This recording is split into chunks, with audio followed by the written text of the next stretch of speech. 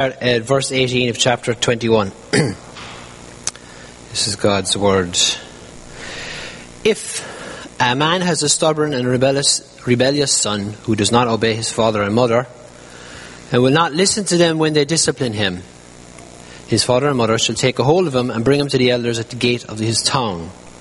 They shall say to the elders, "This son of ours is stubborn and rebellious. He will not obey us. He is a profligate and a drunkard."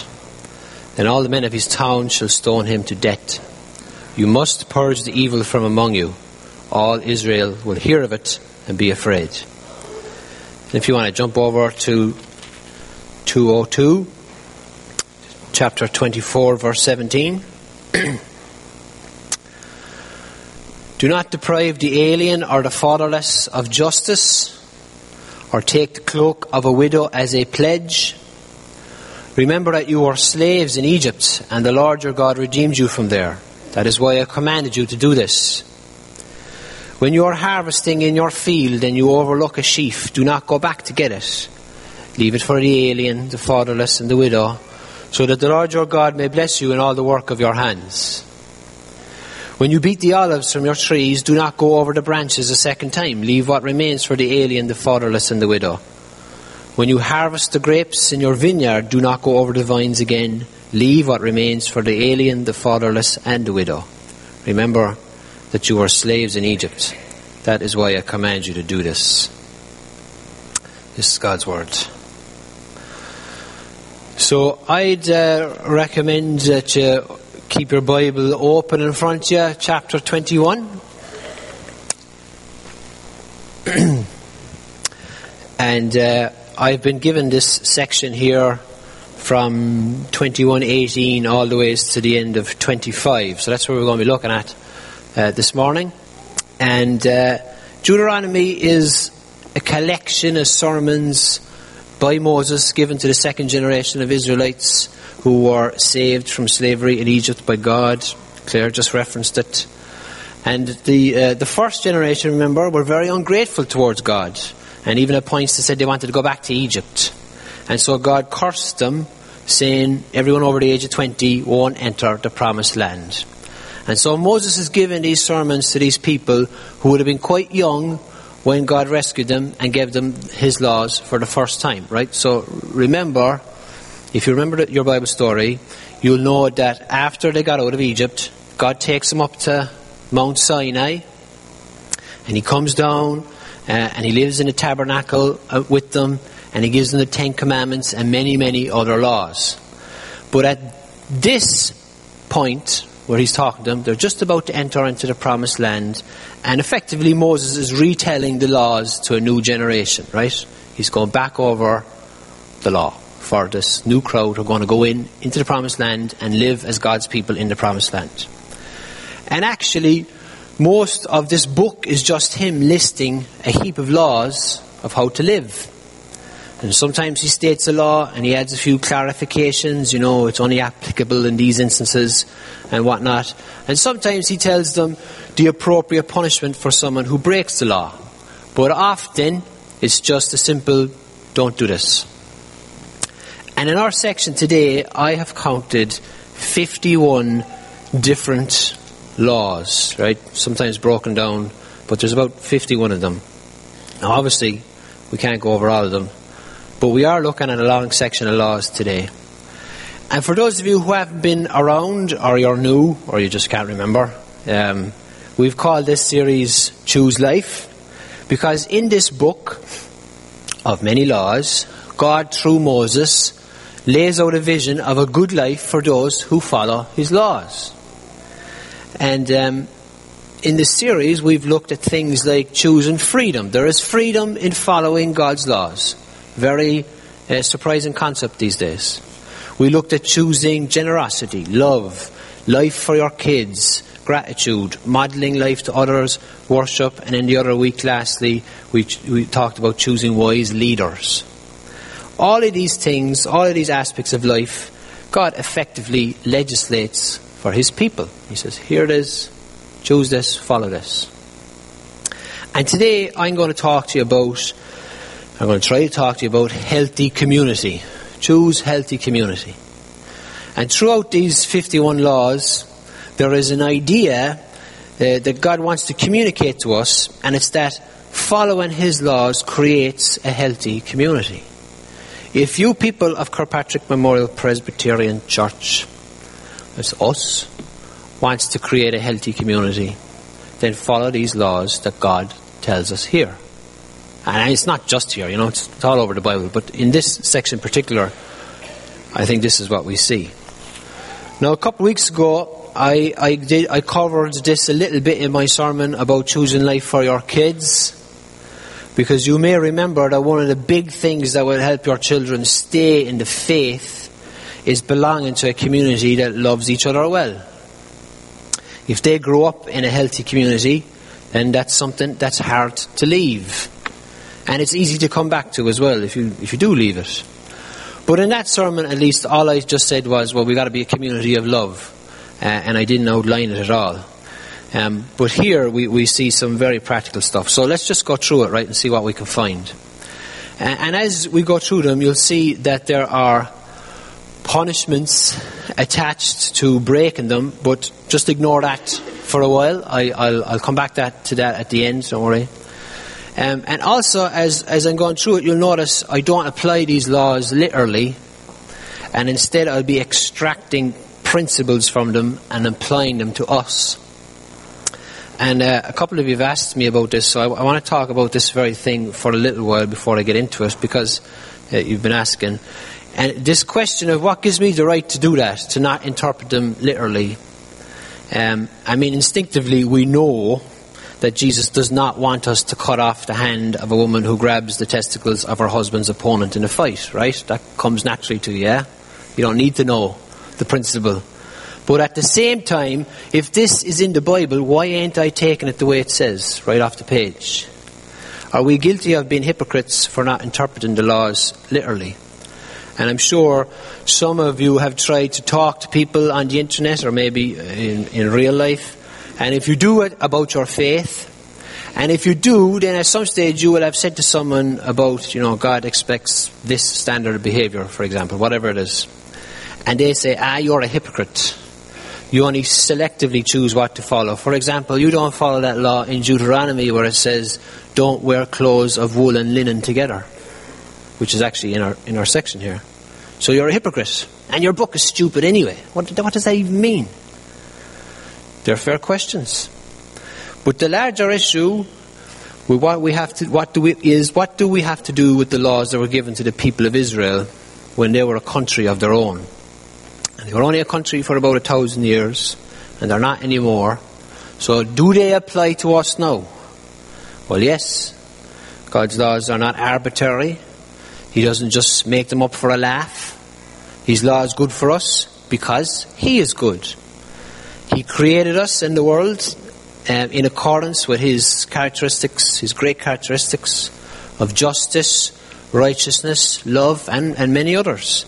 And He never does anything contrary to His nature. So His laws are good for us, not just because they're good in and of themselves, not just because He tells them to do them, but because He is good.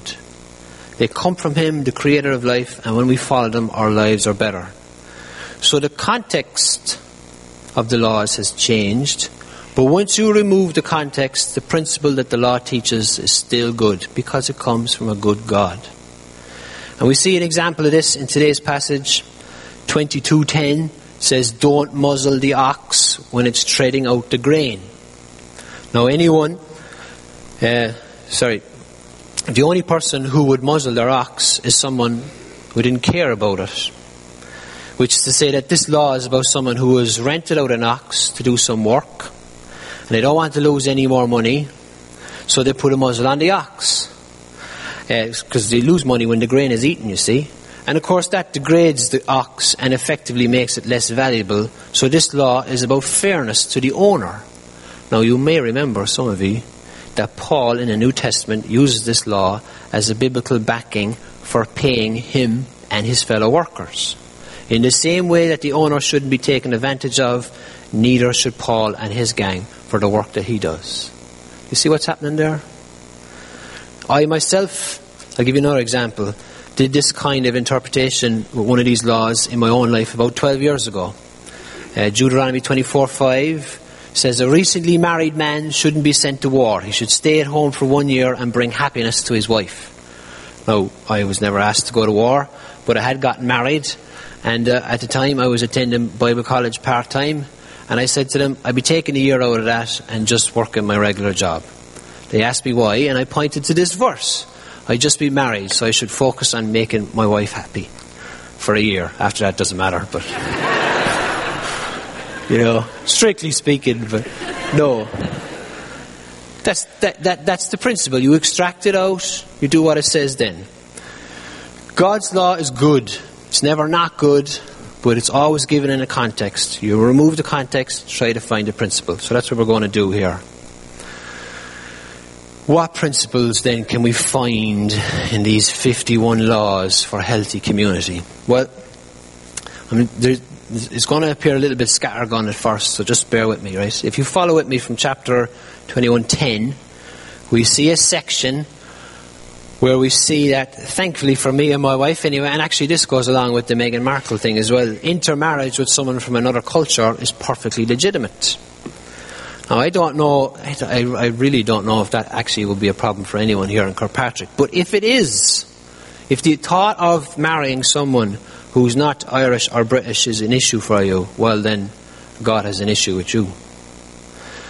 There in verses 18, we have some ideas that are a favourite of people who think the Bible is a mental book only followed by fools, stoning a kid for being disobedient. Really? And as I said, we'll talk about the punishing aspects of these texts in a while. But here, there is a clear precedent for kids to obey their parents and respect them. Paul reiterates this in Ephesians. He also, I might add, says that fathers should not exasperate their kids. So again, we see the New Testament as a helpful guide to understanding these Old Testament laws. In 22 verse 1, we are told to look after our neighbours' animals. Now bear in mind that these would have been the main source of income for your neighbour. So that could be the main thing in mind here. But it's also a command not to let your business mean that you can treat animals with disrespect. There's a proverb somewhere that says, the righteous person cares for the animals. I think we can see some of that here. I've always found people, yes, this is true, I've always found people who are cruel to animals usually have major moral issues in other areas. So be kind to them. At the very least, it's a sign of how you are treating people, or probably will treat people. 22:5 seems to be appropriate for today's climate about transgender absolutely everything. I realise that's a massive topic and I'm probably opening a can of worms even mentioning it, but it does appear that God likes to see the distinctions of gender kept distinct. In fact, the laws that come after it about not yoking an ox with a donkey or sowing seeds of different kinds are saying the same thing. God has clear boundaries in life.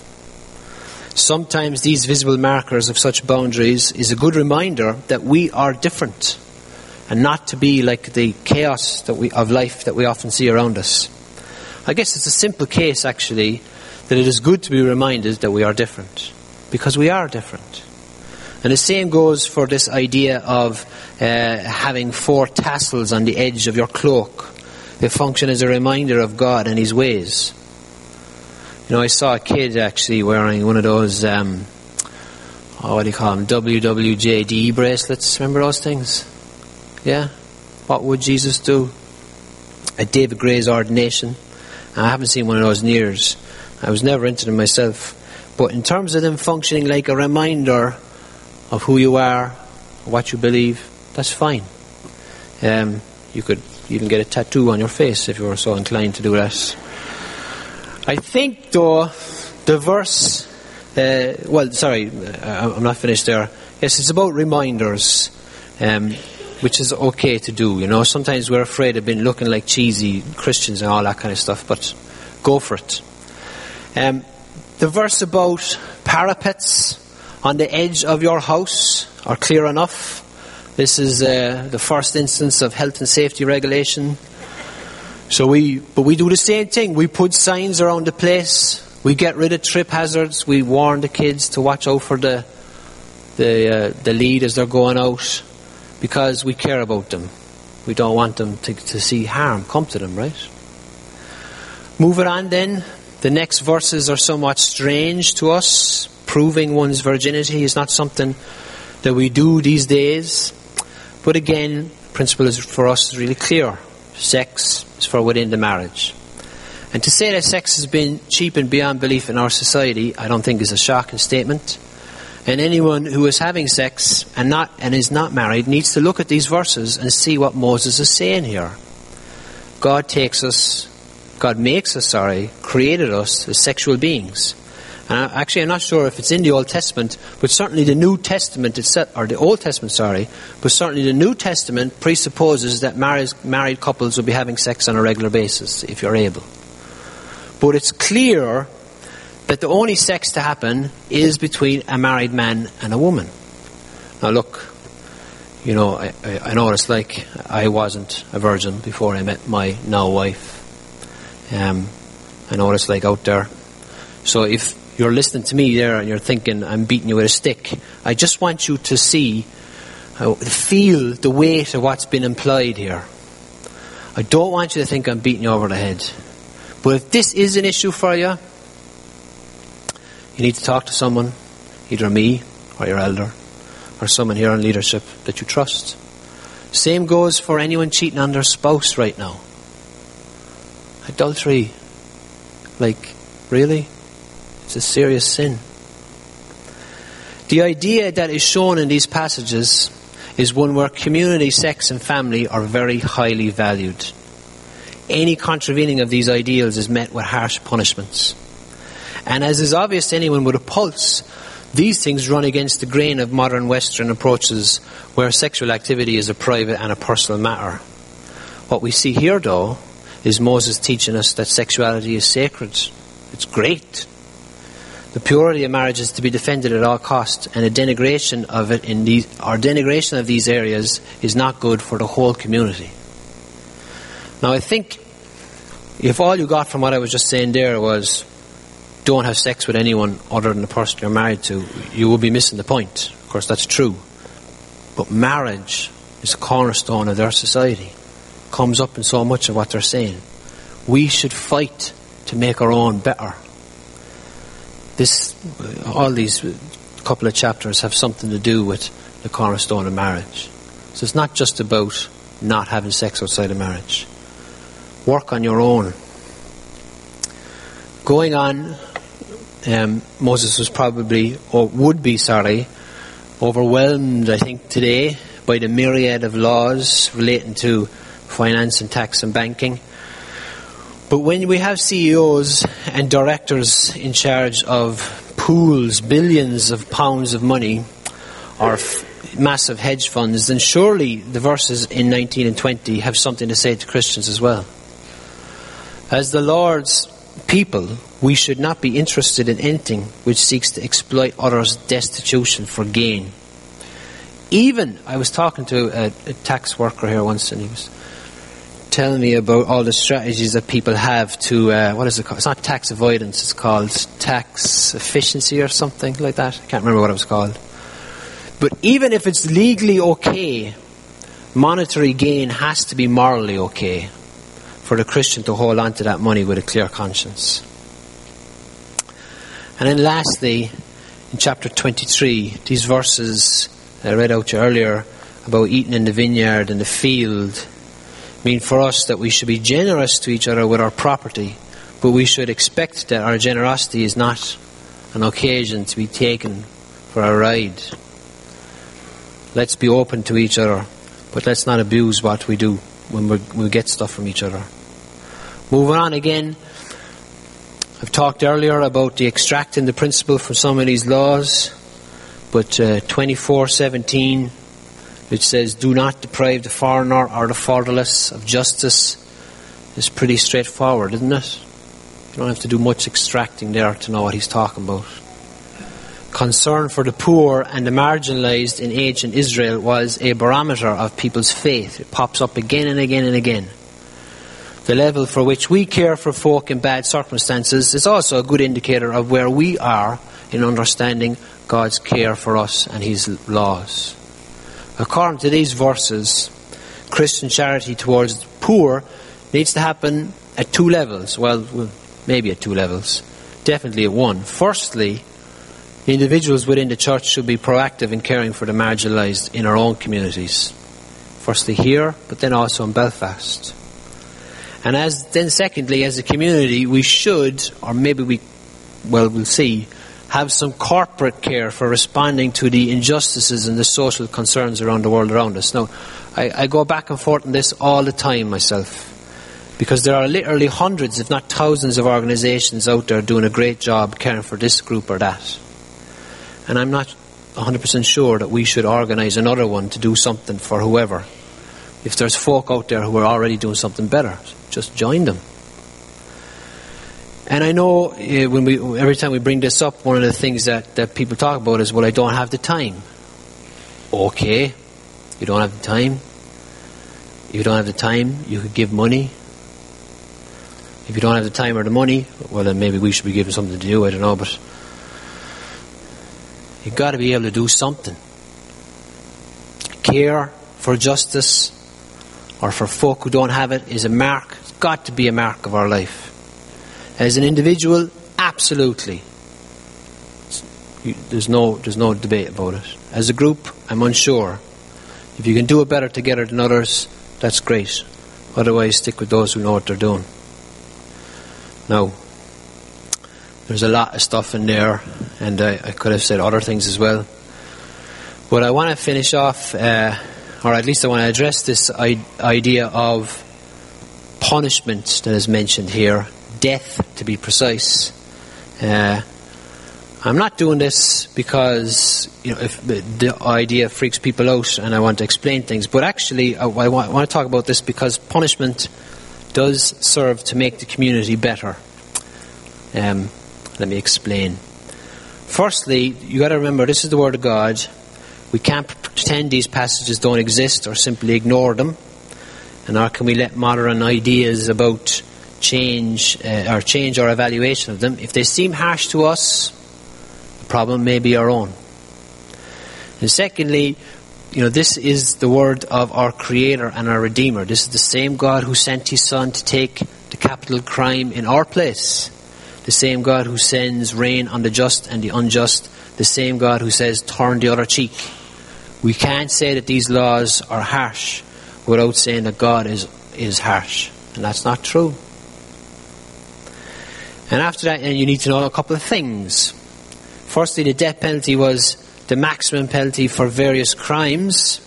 Every one of them a direct contravention of the Ten Commandments, you'll notice, if you go through it. So it was only if you broke a Ten Commandments type law that you could be sentenced to death. But, and this is something you must understand, it wasn't mandatory, even when it's listed as a punishment. I'm able to say that because the Jewish tradition says that this actually hardly ever happened. No one was killed. And secondly, though, the Bible itself teaches it. In Numbers chapter 35, you can go and look at it sometime if you want, talks about what happens to those who have killed others. And it gives some guidelines for the implementation of the death penalty. And it makes it clear that convicted murderers, yes, they had to be executed, but it also implies that the penalty in other crimes could be commuted to a ransom. So basically you could pay your way out of it, except in cases of murder. And just as God accepted the blood of a sacrificed animal in the place of the blood of a sinner, so the victim of a crime other than murder might accept a lesser penalty than death if they could pay. And then secondly, the death penalty was carried out only ever, and even in these instances that we see today, after a trial, only through due process. Stoning wasn't something that a mob did. No one could be convicted except by the testimony of 2 or 3 witnesses. This means that the commandment to execute both the man and the woman who were convicted of adultery didn't translate as just go around killing adulterers. Rather, it meant that someone convicted by the testimony of witnesses of an adulterous sexual act might be executed, though again it was not mandatory that he or she should be. And God's law certainly treated some acts as sins and criminalised them, but these crimes, like every other crime, had to be proven by the testimony of some witnesses. So one can imagine that would be a difficult standard to meet with sexual crimes. And this is the way that Paul uses the death penalty in the New Testament. 1 Corinthians chapter 5. He's dealing with a sexual sin. There was a capital crime in ancient Israel. And he uses a phrase that we find an awful lot in these chapters in Deuteronomy, and that is purging. One of the most common phrases in this is, you must purge the evil from among you. An offender, so you purge an offender through execution. And yet Paul is clearly not referring to execution, but to exclusion from the church.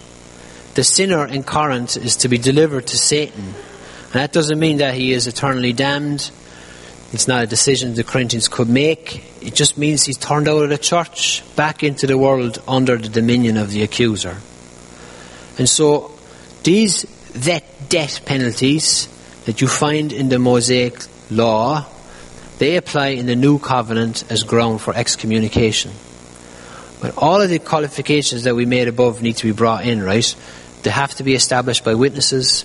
The penalty of excommunication is not mandatory. If someone confesses and repents, he'll be forgiven.